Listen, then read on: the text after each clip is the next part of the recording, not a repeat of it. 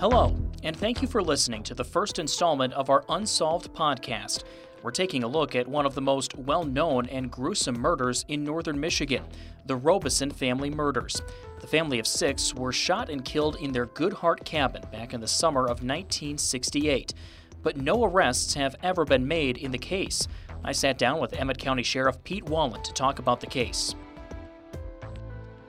Take me back to when this case all started. It was the summer of 1968, exactly. And it occurred here in Emmett County up in Goodhart, Michigan. And back in 1968, things were pretty simple. And that was a pretty sleepy little town with a little general store and a gas station. And still how it is today.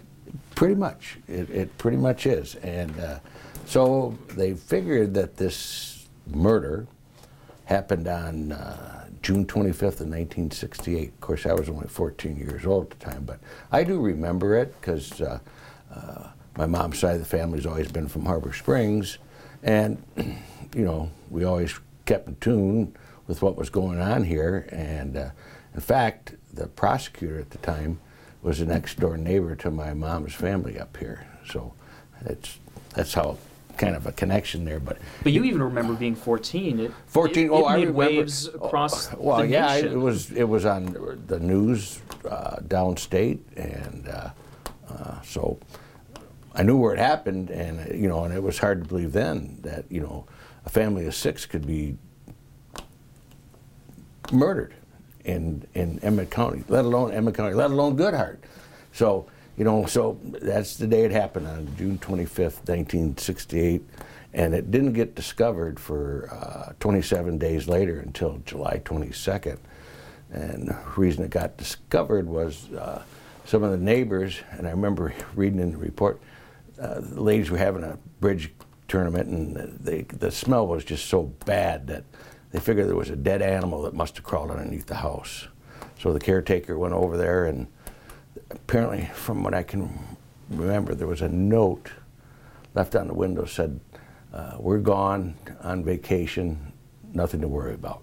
But they weren't gone. They weren't gone. There was a bullet hole underneath the note, I believe, in the window. So obviously they opened it up, and there was, it was terrible. I mean, those bodies had been moved over the heat registers, so they were badly decomposed. And it was a mess. And of course they did autopsies. They took them to the county fairgrounds where they did it because it was so bad. But you know, unfortunately, Richard, his wife Shirley, their sons Richie, Gary, Randy, and Susan had all been killed. This investigation it took 15 months. In fact, the sheriff at the time, Sheriff Zink, he was on vacation. I believe it was out in Wyoming. And it was nationwide news. And Sheriff Zink pulled in the gas station, and the attendant recognized that, said, "Michigan." He goes, "You know, there was a mass murder in northern Michigan." He goes, "Well, I'm a sheriff in northern Michigan." And he told him where he was from, and he said, "Well, it happened there." So sheriff made a phone call, and he was on his way back. So that's how he found out on vacation. Yes, he did. Yeah, because he wasn't even here. In the days before cell phones, where he would have found out. Exactly. So, I mean, this was quite an investigation. It went on for 15 months, and two of the detectives, MSP detectives, were Lloyd Stearns and John Flish. And I mean, that's all they did was investigate this, and they did a tremendous job on it with the assistance of the Emmett County Sheriff's Office at the time. But you know, it's still an open case, and there's a lot of theories that go on with this. You know, every time there's an anniversary, or you know, it's a 10-year anniversary, 20-year anniversary, 25th. You know, people come to conclusion. We still get tips to this day, and we follow up on it. But it's been 52 years now, I believe, and it's still an open case. And Sheriff Wallen says one suspect quickly came into focus. You know, the prime suspect in this was Mr. Robeson's business partner, Joe Scalero. He was 30 at the time. He was a business partner of his, and I know Mr. Robeson had gotten a phone call from his secretary about money's missing from the account, and so I think Mr. Robeson, he had a conversation with Mr. Scalero, and I guess it wasn't very good. There was a lot of yelling and screaming, and the day of this murder, Mr. Scalero was not seen or heard from 10:30 in the morning until 11 o'clock that night. So more than enough gave him time to come up here, do what he supposedly did, and get back to Lathrop Village. It gave him plenty of time to do it. He never gave an alibi for that time frame? No. So, you know, that raises people's, that's if you can't come up with an alibi, where were you? So, you know, at the scene, which was a terrible crime scene, they found 22 shell casings outside, and they found quite a few of them, and there was 25 caliber shell casings. Now, Mr. Scalero did own a 25 caliber Beretta, and he did own a 22 caliber AR-7 Armalite semi-automatic 22. And during the investigation, they knew that Mr. Scalero owned both those weapons. But as you probably know, there was no murder weapons ever found. And so they did get shell casings from the scene, and they knew that Scalero had that 22 Armalite. And they went to the firing range where he used to shoot it, and they found 4 shell casings, or I can't remember how many. 4 spent shell casings were found at the scene. They went to where he would shoot his AR Armalite down by his house downstate. They found 4 shell casings, and they exactly matched the shell casings at the scene, matched the shell casings at the firing range where he used to fire. So at this point in the investigation, there's starting to be some pretty strong indications. Oh, absolutely. I mean, it's these, you know, when a firing pin leaves a mark on a shell casing, none of them are the same. I mean, it's like a fingerprint. But these 2 were exactly the same, the ones at the firing range and the one at the scene. So, plus the same weapon. Same weapon, yep. And so, you know, they interviewed just hundreds and hundreds of people, and still they hadn't solved it. So, you know, Mr. Scalero, he did in fact had polygraphs taken. He failed 2 of them, and at the time, you know, he got the shell casings, he owned the Armalite, he failed the lie detector test. It's not hard to figure it out. I mean,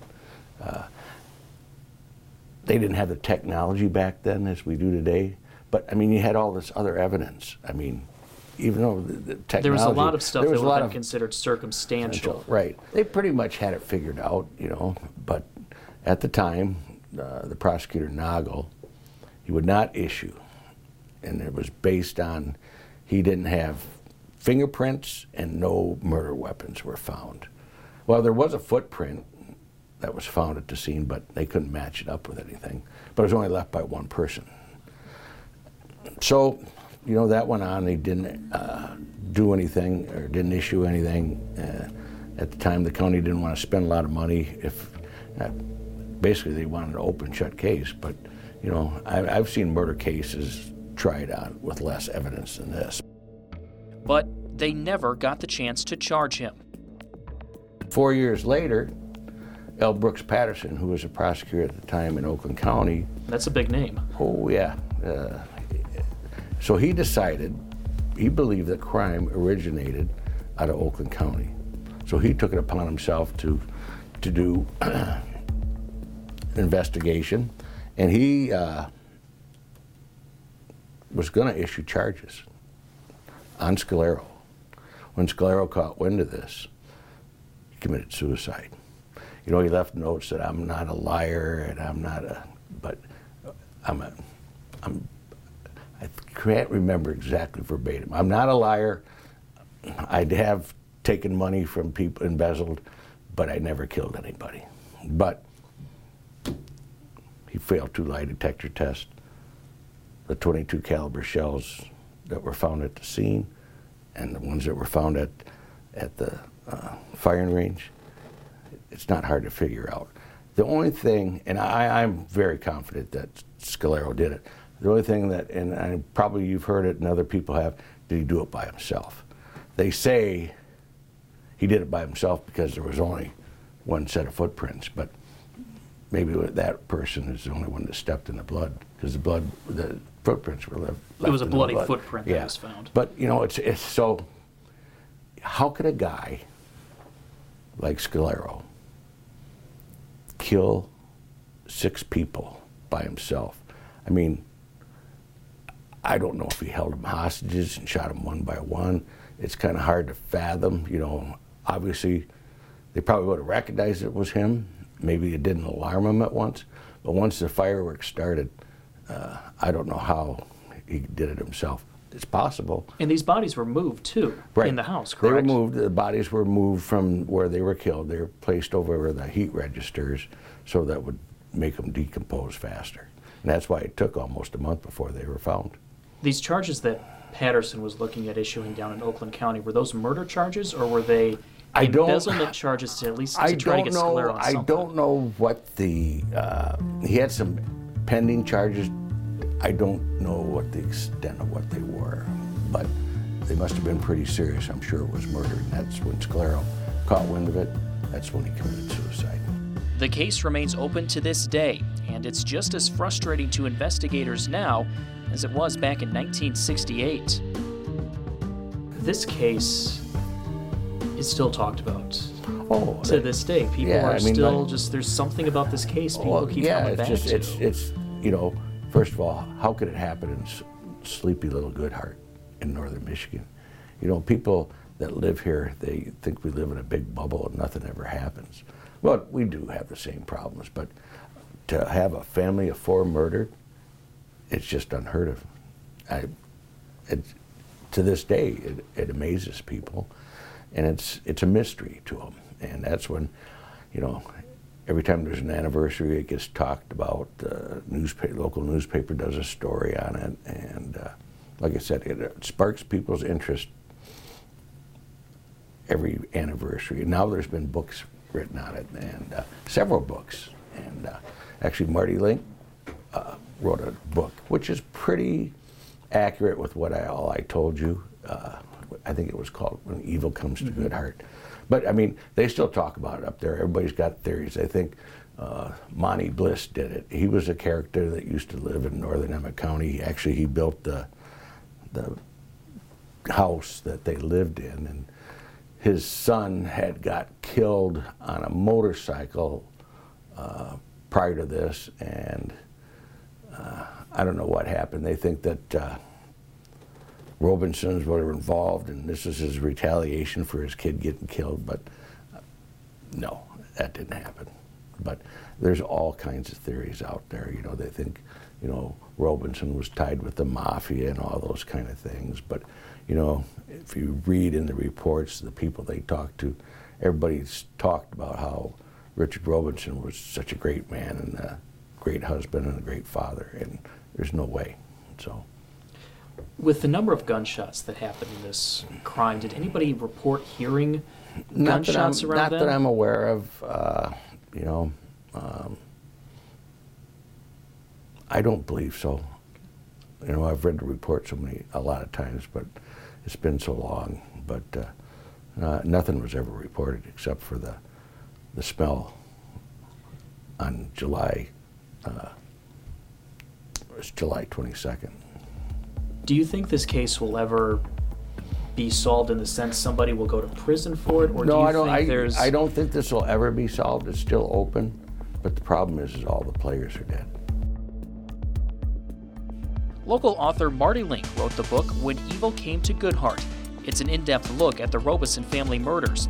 I spoke with her about why she decided to research the murders and if the cold case will ever be solved. You've obviously written about true crime in northern Michigan in several instances, but what drew your attention to the Robeson case up in Goodhart? I think I really related to Susan. Susan was the youngest of the 4 Robison kids, and she died at the same age I was when I heard about the case. I was a kid when I first heard about the case.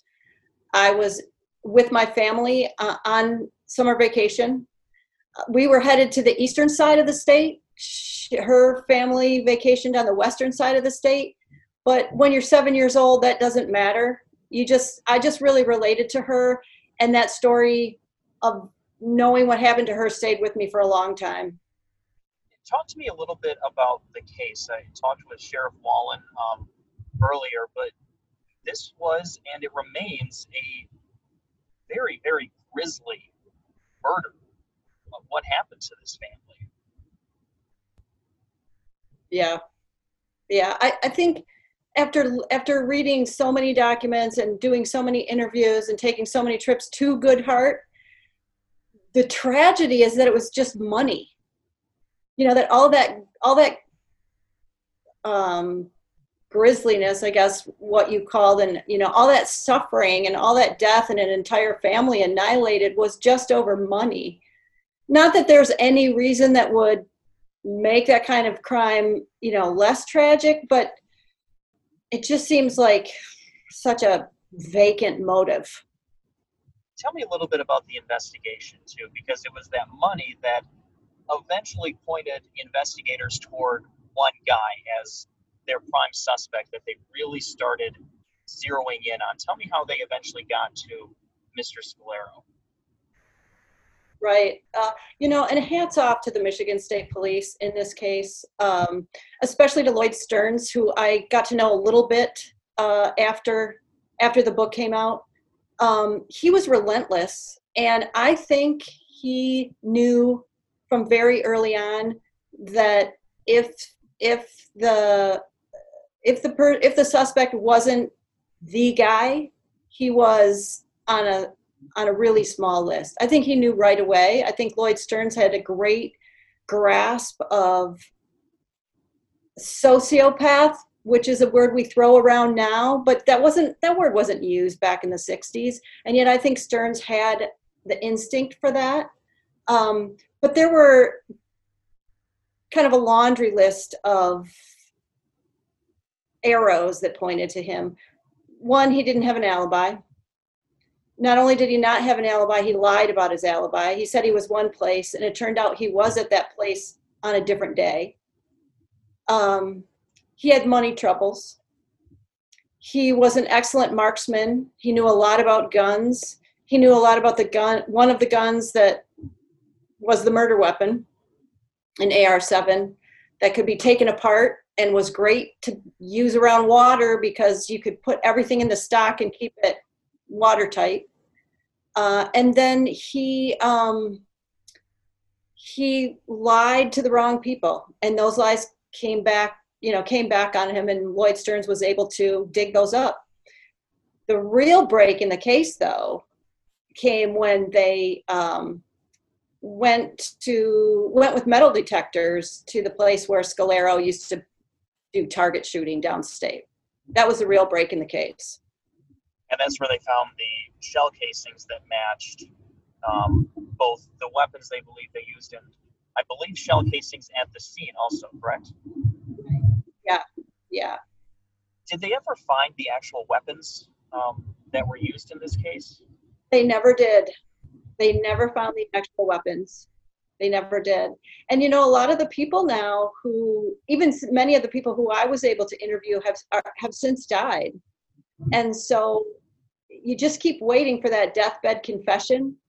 There was one deathbed confession, but it wasn't the one people were looking for. And I think the fact that we're all still waiting for that, and so many people are still interested in this case, just kind of speaks to up here in the north how much we care about our neighbors.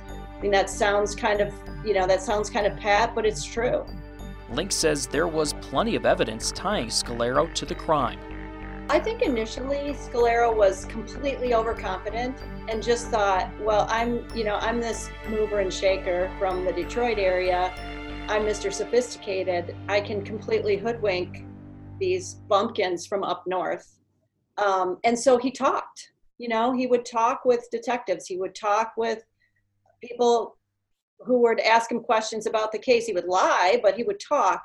And then once L. Brooks Patterson got involved, he stopped talking. And I think he started seeing that the Michigan State Police was closing in, that there was going to be a grand jury. He probably could see what that grand jury was going to come to. Even if it was all circumstantial evidence, it was pretty damning. And so he left a note for his mom. He locked the door of his office, put a note on the outside door, said, "Mom, don't come in." And that was pretty much the last anybody heard of Joe Scalero. And he left a note that said along the lines of, I'm a bad guy, but I didn't do this. Isn't that just a punch in the gut? I mean, although in that same letter he says, I'm a thief and a liar, or something along those lines. So it's hard to believe anything anyone says when one of the first sentences is, "I'm a liar." Do we really document? Do you really take stock of a note from somebody who says, "I'm a liar"? Who's to say they're not lying with that? To say they're not lying with that. Especially if they start the letter with "I'm a liar." How do you believe anything after that? Right. And from there, has the case advanced any further than that, or is there a sense that Mr. Scalero was the guy? I think from anybody who is around who did have a hand in investigating the case, most people think that Scalero was the guy. The only question in many people's minds is, did he have help? How could one person have annihilated a family of 6? And maybe on the surface, that's hard to imagine, but if you visit the site, if you see how remote it is, if you know anything about that interesting door lock that they had, and also think about you and your family. If you're getting ready to go on vacation, if you're in your summer cottage, you're not expecting somebody to start shooting at you through the window. For me, the most heart-wrenching, besides Susan, is the second oldest son named Gary. If you look at the drawings of how they found the bodies after the crime, Gary is in a back bedroom and his hands are kind of outstretched in the drawing. Gary was the one that used to get grounded. He was the one that used to get in trouble. His father was very disciplinarian. Gary was the one who talked back to him. And yet Gary was the one going for that .22 that the family kept in the closet. And you just think, what if he just would have gotten there a minute sooner? And so whenever I think about that, it just, crushes me. Tell me about that lock. You said an interesting lock. What's the story with the lock on the cabin? So the lock on the cabin was handmade by Monty Bliss, who, along with his father, developed Bliss Wood and a lot of those very signature cabins in Goodhart. They all have similar architectural design. There's a heart-shaped pudding stone, usually in the center of the fireplaces. The logs that are made to build the cottages, they start out large and they get smaller as you go closer and closer to the roof. They have somewhat of a Bavarian style almost in northern Michigan. They're really sought after now, those cabins. They can go up for $1 million or more. But Monty had created this particular kind of lock that was wrought iron with rawhide, and the rawhide string you would pull inside. Once you were in the cottage for the night, it had a string that you would pull inside, and then a metal tooth would drop down. So you couldn't get in from the outside, and yet you didn't need a key. It was pretty ingenious. And so that lock, so somebody must have come in through the back door. The back door didn't have one of those special locks on it. It was just the front door. So I think that also sort of fit into this idea that it was one person. Because we know that the first shot came through the window, correct, and Mr. Robeson, but then, what was that? From the land side. The first shots came through the window from the side facing the land. And then the next shots came from a handgun and somebody entered from the door facing the water. And so we know, so it's obvious somebody was in the cabin. The question is, who was in there and how many people were in there. Right. Were there Right. any signs of forced entry at either of the doors? There were no signs of forced entry. There were bullet holes, obviously, in the window, and one of the only, if not the only, piece of physical evidence found at the scene was a bloody footprint. And they matched it to what we think of as a tote today. It's those kind of, they're like rubber protectors that men and women too, I suppose, stretch over dress shoes. And the shoe size was the same as Scalero's. He had a pair of shoes like that. He had a pair of rubber protectors like that. And they found those in his home, but they were not the exact ones. He was known to have two of many things, like 2 suits, 2 guns, 2 pairs of shoes. If he liked something, he would buy 2. And they found those shoes and they found those rubber protectors, but they were both brand new. So close, but not quite what they were looking for. Yeah. Close, but not quite. More circumstantial evidence. I do wonder sometimes where that piece of floorboard, because the police cut that footprint out of the floorboard, and the cottage has since been demolished. And man, I wondered where that piece of floorboard is today. You know, is it still in the Michigan State Police's collection? I've asked, and I don't know. And Link says it's a case that remains a tragedy. I think that maybe there's still a few people around that might know something that never even got interviewed. But we're talking 1968, and we're at the end of 2020. So those days are slowly going by the wayside if there is anyone who still has anything to say. As we kind of wrap up here, Marty, the cabin no longer stands. They're just north of Good Heart. But that doesn't mean this case has been erased from anyone's memory here in northern Michigan and across the country. Why do you think this case still fascinates people and is going to continue to fascinate people for another 52 years and beyond? I think part of it is just the mystique of up north. You know, we live here, but people who vacation here, they come here to get away from that. You know, we're seen as just this serene wilderness where you go to leave your cares behind, not where you go and where you think something like this would happen. You know, for all of the jokes we make about tourists, and you know, for all of the frustration sometimes those of us who live up here express about tourists, there's also sort of this attitude of those were our summer people. Something happened to them, and those were our summer people. And you know what? Somebody from downstate did that. It wasn't anybody from up here. I think there's some of that. Also because it was a family, that, you know, that really pulls on your emotions when you think that it was a family trying to escape the cares of their everyday life and come to northern Michigan, enjoy the woods, enjoy the water. And, you know, that doesn't happen up here. If you have any information on the Robeson family murders, contact the Emmett County Sheriff's Office. Thank you for listening to our Unsolved podcast. Be sure to check back next time when we dive into another Northern Michigan cold case. For 9 and 10 News, I'm David Leiden.